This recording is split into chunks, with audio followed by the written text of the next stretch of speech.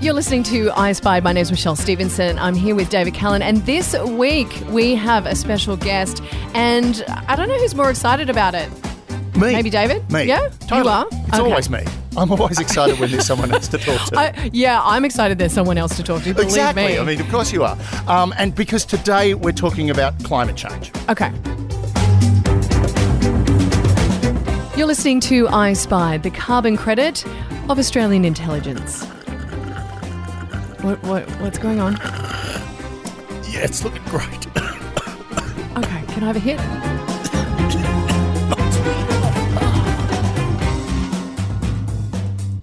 Right now, everyone might say, climate change, what's that got to do with spies and espionage and intelligence and all that sort of thing?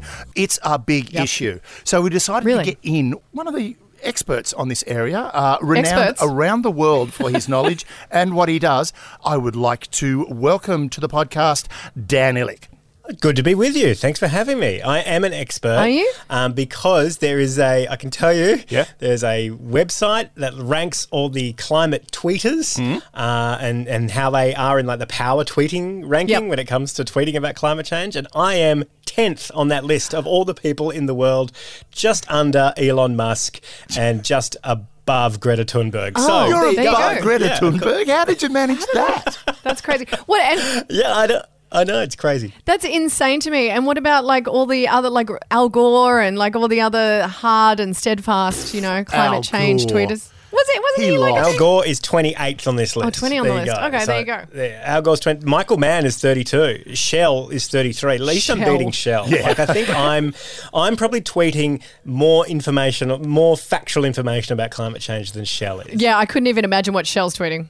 Yeah, I kind of think that that's a fairly easy bar to sort of like clear, Yeah. tweeting more true information about it. Now, look, what I want to talk about today is the security impact of climate change, because we all know, we're worried about the fact that there's going to be droughts and there's going to be floods and there's going to be rising sea levels.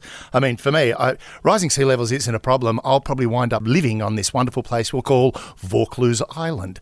But essentially, there is a huge climate threat to security. Yeah. Dan, just to sort of clear some things, what is the perspective what are we looking at for climate change here with sea level rising and things like that, sort of stats?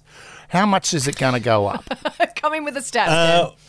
Well, the stats are pretty boring, but what is going to happen are people are losing their homes. Yeah. And people are losing their homes all around Australia and also very close to us, our Pacific neighbours. So already you're seeing Torres Strait Islanders who are having to make contingency plans to move their entire culture out of the Torres Strait onto the mainland, and then they no longer become Torres Strait Islanders.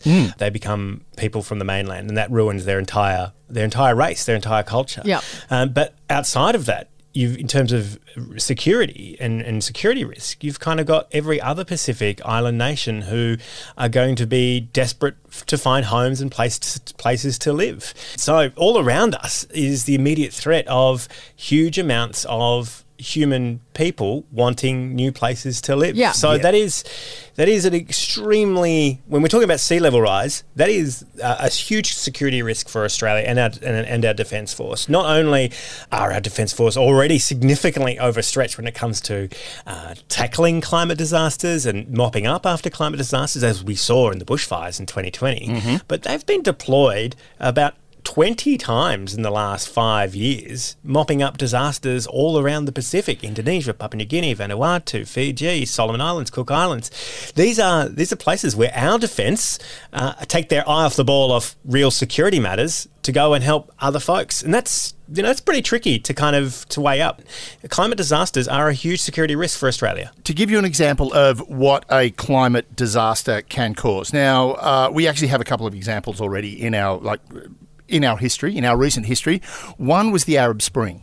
All right, so all the revolutions that happened all through those Islamic states, particularly in North Africa, not so successful in the Middle East, but in North Africa, that was pretty much put down to the fact that China and Russia were going through a drought, and because they were going through a drought, they weren't producing as much rice and grain, therefore they couldn't export it to those countries, therefore people were basically starving, got pissed off with their governments and decided to rebel.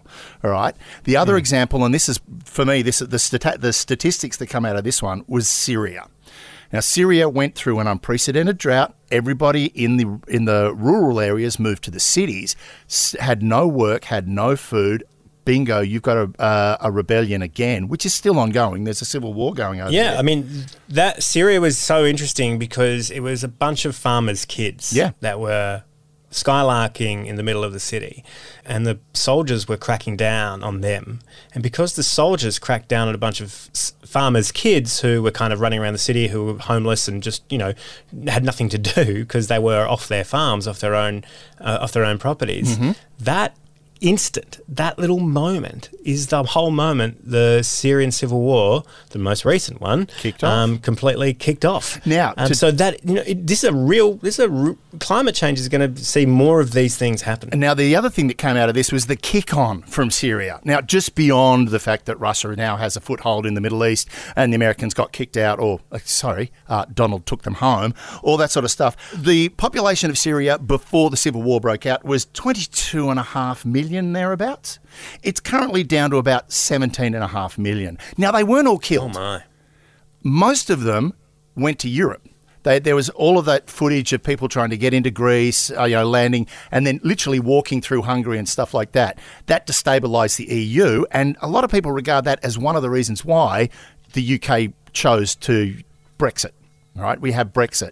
So essentially, a little event that occurred because of a climate issue in one country has had a knock-on effect that's walked right through Europe. So this is the thing we've got to deal with. Now, that's a fairly small little country, 22.5 million. Not a bad thing to worry about, right? It's a little one. It's not that big.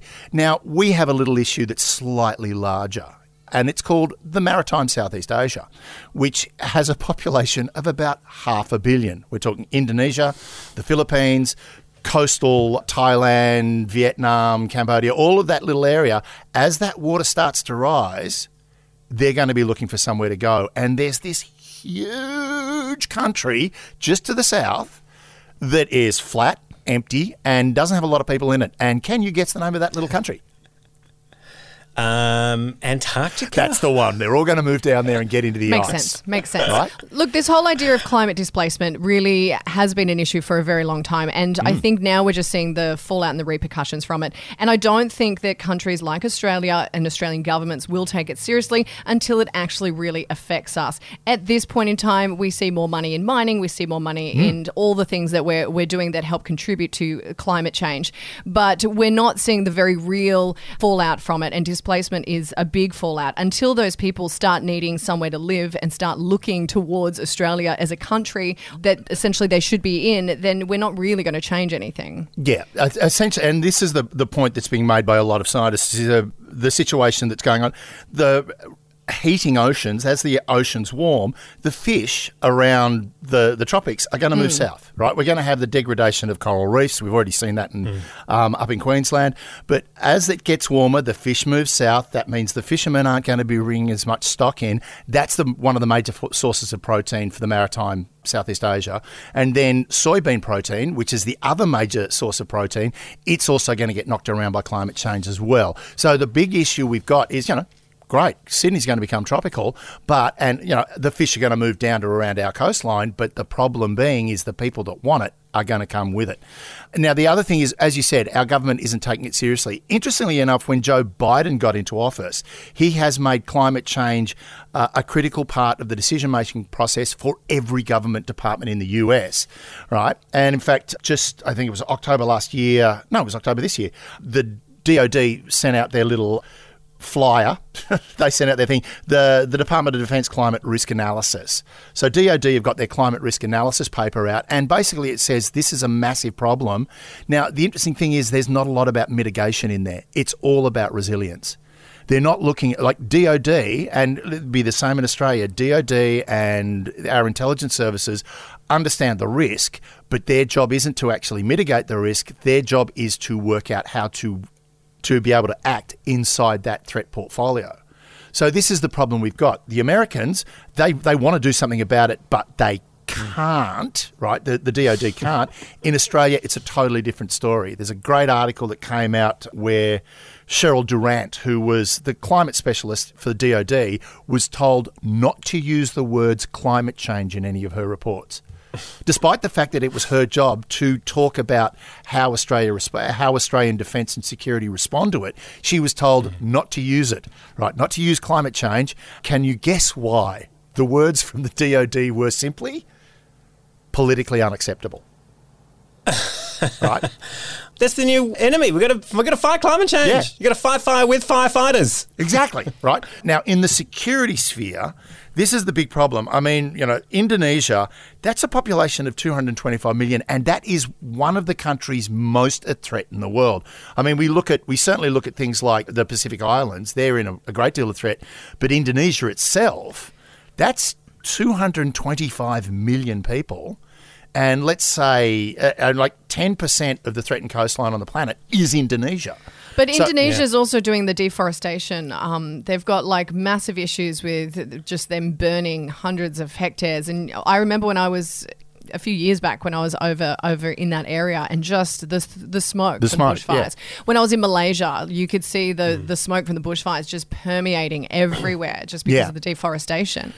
Now, I mean, there is that point that, what Indonesia are actually doing themselves isn't helping, but... Well, yeah, I mean, we've got to really have an understanding that a lot of these countries don't have an understanding of what even recycling is, or how to even tackle climate change in their own backyard. Which brings us to the great point of the other main security issue coming out of climate change is the fact that it's the impoverished nations that are going to be of great concern because they don't have these programs in place. Their people are impoverished. And on top of that, as soon as these nations destabilise, that's when other nations can start using these failed states or destabilised states as proxies, or they can use it as land grabs. I mean, the interesting point is someone said... I, for one, am looking forward to the day when Australia invades New Zealand. There's some great property there that... I think we've always been open to the idea of invading New Zealand. It's just no one wants to go. Oh, they've got a really good film industry, better than ours. I love it, but no one really wants to move there. Oh, God, man. Okay. It's good skiing. Oh, well. Dan hasn't left his bunker for 2 years. It won't be good skiing anymore, will it, really? Because of climate change, everything's going to melt. Yeah, there's no skiing there now. Isn't there? No, there is. Of course there is. It's a joke, mate. Oh, I wish you hadn't said that, because that could have then gone, holy shit, it's moving even faster than I thought. Right, so essentially there's an interesting thing, and it came out of the Department of Defence climate risk analysis, was one of the things they're really worried about, is the fact that with changing rainfalls, rivers are going to change. Now, rivers are borders, right? So say the Mekong River, the Nile River, all of these rivers, as they change, these countries are going to go, well, the river's moved over there and the river is the border, therefore we've gained this land. This is going to, again, particularly in places like Africa, it's going to destabilise the political situation. And we're going to be the ones that have to kind of correct this. Now, this, again, comes down to the fact is, stop burning coal, stop burning oil, put a solar panel up and basically start paying attention and taking the issue seriously. Dan, when the government talks about newfangled technology, what sort of newfangled technology might they be talking about? Well, they're talking about real kind of hypothetical modern art pieces like carbon capture storage, which is essentially a sphincter in the ground for gas. And they're talking about, technology like that. Yeah. So it's like technology they've already poured billions and billions of dollars into that hasn't really reliably worked anywhere around the world. And they're still pinning hopes on it. This is kind of in stuff like clean coal as well. It's a whole bunch of technology that will allow Australia to keep exporting fossil fuels, to keep burning huge amounts of fossil fuels, but also mitigating the emissions by saying they're going to capture an X amount. But unfortunately, those technologies, the technology in this whole technology, not taxes kind of lie, doesn't actually exist or work. No. So that's kind of the issue there. So it's a real strange kind of thing. There is technology to lower emissions, and it's called renewable energy. There is technology to get rid of emissions out of households, and it's called electricity. And you can replace everything that is gas with heat pumps and induction, and you can turn grids into smart grids and put batteries on every pole in Australia. Yep. and turn the suburbs into generative sources of electricity, and turn your cars into batteries to run your houses and things like that. I think the issue being is really we're trying to make a magic pudding out of this, or at least our government is trying to create a magic pudding where no one gets hurt, right? And the problem really is we're all going to get hurt. We're all going to get financially hurt. And you know what?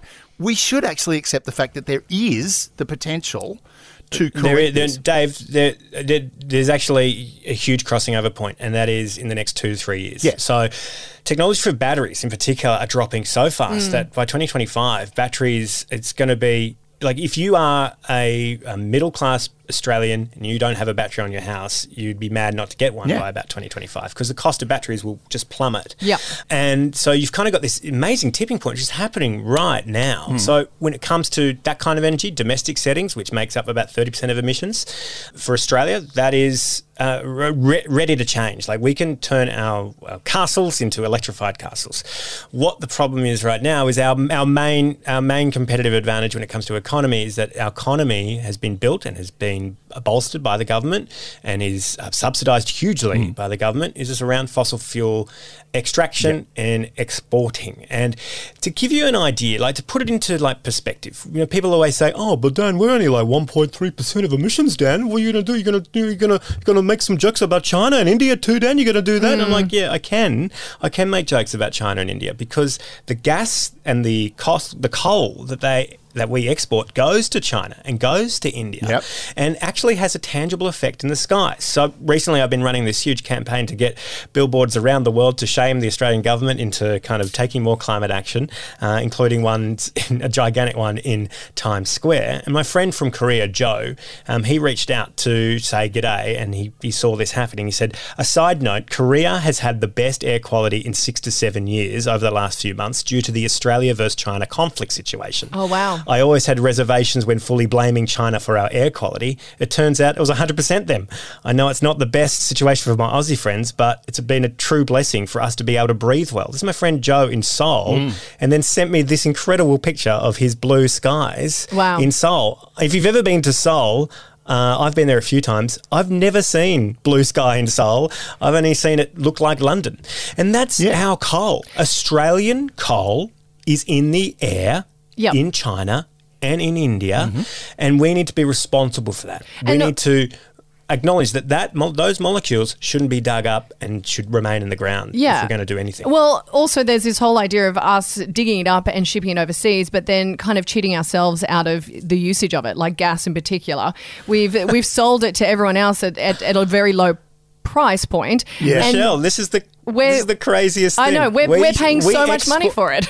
I don't know if you know what happens to our gas. Our gas goes on a boat in Gorgon in Western Australia and then gets shipped to Japan. It gets offloaded in Japan and then gets re-put on a boat and brought back into the east coast of Australia. It's so weird. And then we pay double for it. Yeah. So it's like I don't understand. People don't understand how crazy the whole situation is and how the government has done us out of like having and owning the natural resources that we have and we should be using ourselves. Yes. So instead of selling it off to a price.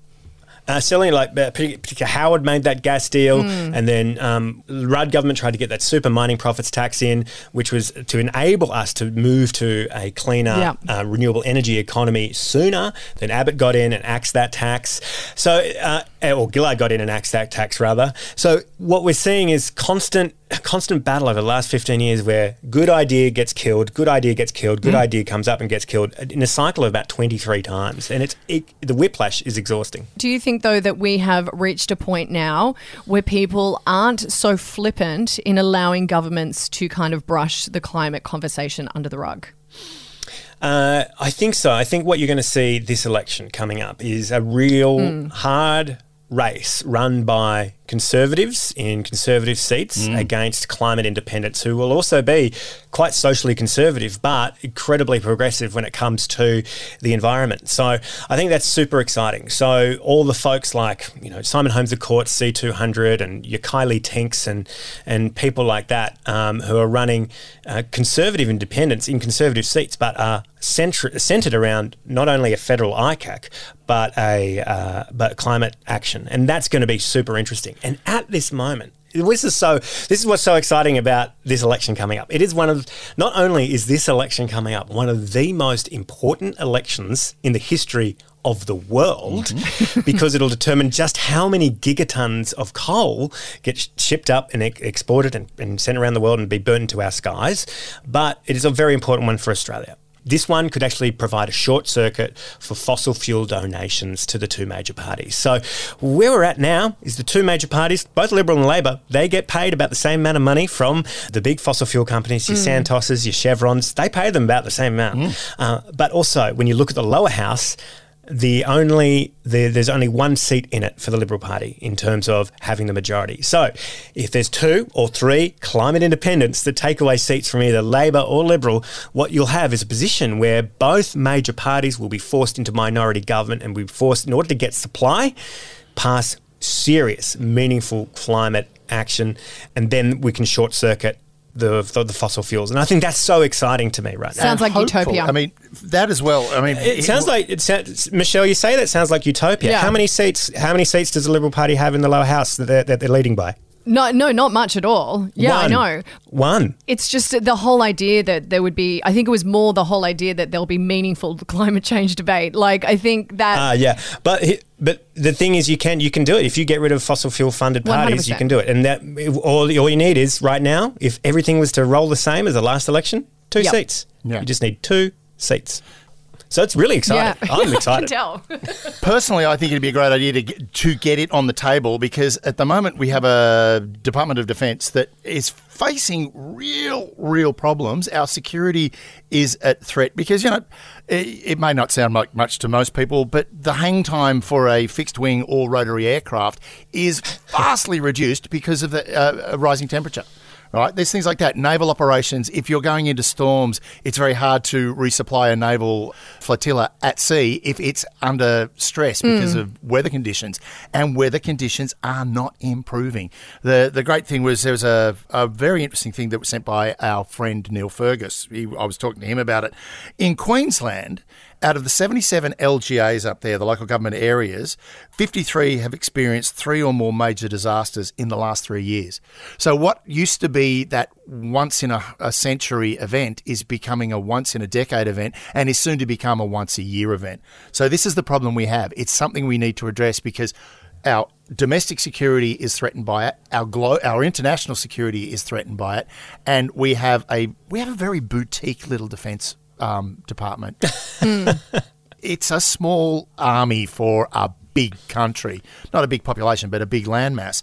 And the fact is, if it's being overstretched trying to deal with things like coastal flooding in Australia or around our neighbours, this is a thing that's going to take us away. It undermines our security. So climate change isn't something that you can just brush off as being a lefty issue, as a lot of people like to think so. It's an issue that affects absolutely everybody in the country, from even if you're living on the top of a mountain, your security is at threat. Yep. And speaking of security at threat, if you're in the Liberal National Party, your security is at threat too, because more Australians than ever want our government to do more on climate action. It's 70%, the latest poll from ACF. Incredible survey they ran 2 months ago, and you could see as soon as that survey landed, you saw the rhetoric from your Dave Sharmas and your Trent Zimmermans and your Jason Falinskis all suddenly changed. It's like they went from, we don't need a net zero by 2050 to, we care deeply about climate change. And then they voted against Zali Steggall talking about it in Parliament. So, yeah, we do have an issue which we have there is vested interest that is blocking a lot of the stuff that needs to be done. Just a quick question, though. What are the thoughts on nuclear energy? Because I know there's a lot of conversations about nuclear and nuclear power being like a clean energy and a clean power, and why do we not? Specifically because, our resources. The only thing that nuclear energy has against it is cost. Yeah. So for the same amount of price of one nuclear thing, you can get gigawatts and gigawatts and gigawatts of renewable See, that's power so for the interesting. same So price. is it the pundits who fully support nuclear energy would probably be those same people who'd be so against renewables, but would have no idea about. Yeah, that's it. Because Australia, I don't know if you realise, is actually run by people who dig shit up and send it overseas. Yeah. That's who Australia's run by. I thought we covered this. Yeah, we did. So, so there's no benefit. No one owns the sun. No one owns the wind. So there's absolutely no benefit. I'm not going to make a profit. Now, the interesting thing But is... let me tell you, there is a serious opportunity here, though. I don't know if you've heard this incredible project called Sun Cable out in Darwin. This is a gigantic solar array that is sending electricity offshore through high density voltage cables from Darwin through the waters of Indonesia to Singapore. Singapore is going to buy electricity, is going to buy sunshine from Australia. That's what's happening. That's being built. That has been all approved. Indonesia signed off on it just 3 weeks ago. And that is the opportunity here. The opportunity is to not be an 100% renewable country, which is a great goal. The opportunity is to be an 800% renewable country, to ship our sunshine, to ship our wind in the form of ammonium, hydrogen overseas. So replace gas with hydrogen, and we've got an incredible export opportunity. We are the My brother and I, one night, sitting there drinking a bottle of whiskey, we came up with our plan was if we were going to run for Parliament, our plan would be everyone's going to take a slight economic bath for 10 years while we basically solar up every building in the country, right? Place these panels on every roof. So again, that's happening, mate. We don't need. There is no pain point. Really? We just need to move. But I No. I had a friend who had a startup, and it was solar, and basically he was selling solar panels to put in roofs, like so apartment blocks would have them, and then whoever owned the apartment block would then sell the electricity to the owner of or the person who was residing in that apartment, even though they may have owned the apartment and owned the electricity. So it became like this whole profitable situation, but also, you know, clean energy. But it just didn't work. And the big gas companies were trying to buy him because, you know, all of a sudden they get very threatened by things that might seem a little bit better for the environment and might be cheaper to run. So it's just, I think commercially we've got a real issue as well. And I think it's not just governments, it's commercial entities that really need to come together. Oh, definitely. It's a commercial issue.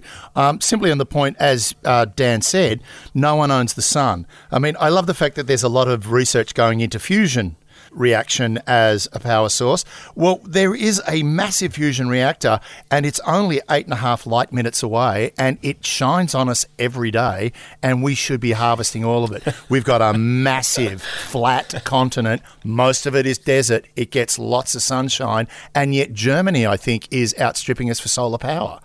And Germany is not like Australia. The Germans are great at environmental stuff. Like they're across it. There's a real opportunity for community-owned power right now. So I don't know if you've ever heard of the Hepburn Community Wind Farm in Victoria. This is an incredible system where they bought 2 wind farms back in I can't remember, I think like 2010 they bought like their first wind farm for $9.8 million.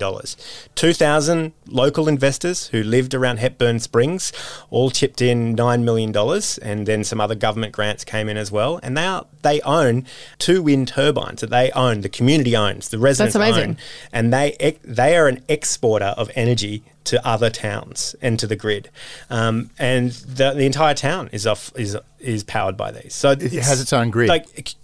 And so it's totally amazing. Like we mentioned about solar on people's roofs, Australia has the highest uptake of solar than any other country on our own roofs. But a lot of the problem comes down to the network. The network is incapable of moving that energy around. Yeah. So these energy companies have got these community batteries which are being installed. They kind of look like a box on the side of the street, and it's going to be taking during the daytime people's solar out of their roofs and putting it into this box to be used at night time. It's super, super exciting. And I think what is letting us down is at a local government, everyone's working towards serious net zero targets. At a state government, everyone's working towards serious net zero targets. The only people who are letting us down are the big dogs at the top, is the federal government.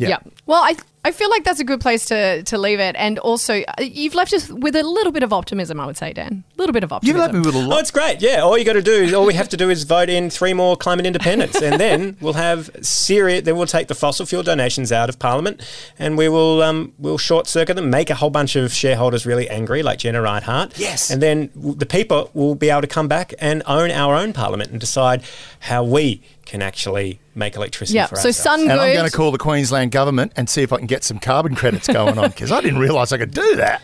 You should. You absolutely can do. Sweet. And what's more, Dave, you can get more carbon credits for planting more trees on your property as well. Well, do marijuana plants count? Because that would be a double bonus for me. To be honest, I just want the environment to go to shit, because then all of a sudden my property becomes a waterfront property.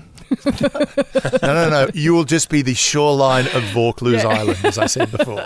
But for how long, Michelle? How long? Thanks for joining us. Are you in Scum Valley, Michelle? Is that where you are? Yeah, totally. You know, that's below the tsunami line in Bondi. You realise that? Don't tell everyone where I live. It's fun. Where are you, Ben Buckler? Oh, sorry. Now everyone's going to come stalk me. That's right. People know where I live. I've had people take my photo through this window and tweet at me. You literally live in a bunker. That's all I know. For the last 2 years, you've been in a bunker. Thanks for joining us. We really appreciate your insights on climate change. Keep fighting the good fight. You're doing really well. You're taking one for the team. You're really going out there and you're creating change, and I think that's really important. I don't know if I'm creating change, but what I will say is when at 9:45 last Thursday, when Scott Morrison wasn't going to go to Glasgow, those billboards went up in New York City, and then by 2:45 he was. Look, could have been me, could have been the Queen. I don't know. It could have been Matt Keane or Dominic Perrottet saying you don't have to quarantine anymore. But hey, we're all going to do our part. This is the whole thing, Michelle and David, is we all have to use our power to affect change in the best way we can. Use our power to change power. Yeah. Use our power to fuck those cunts.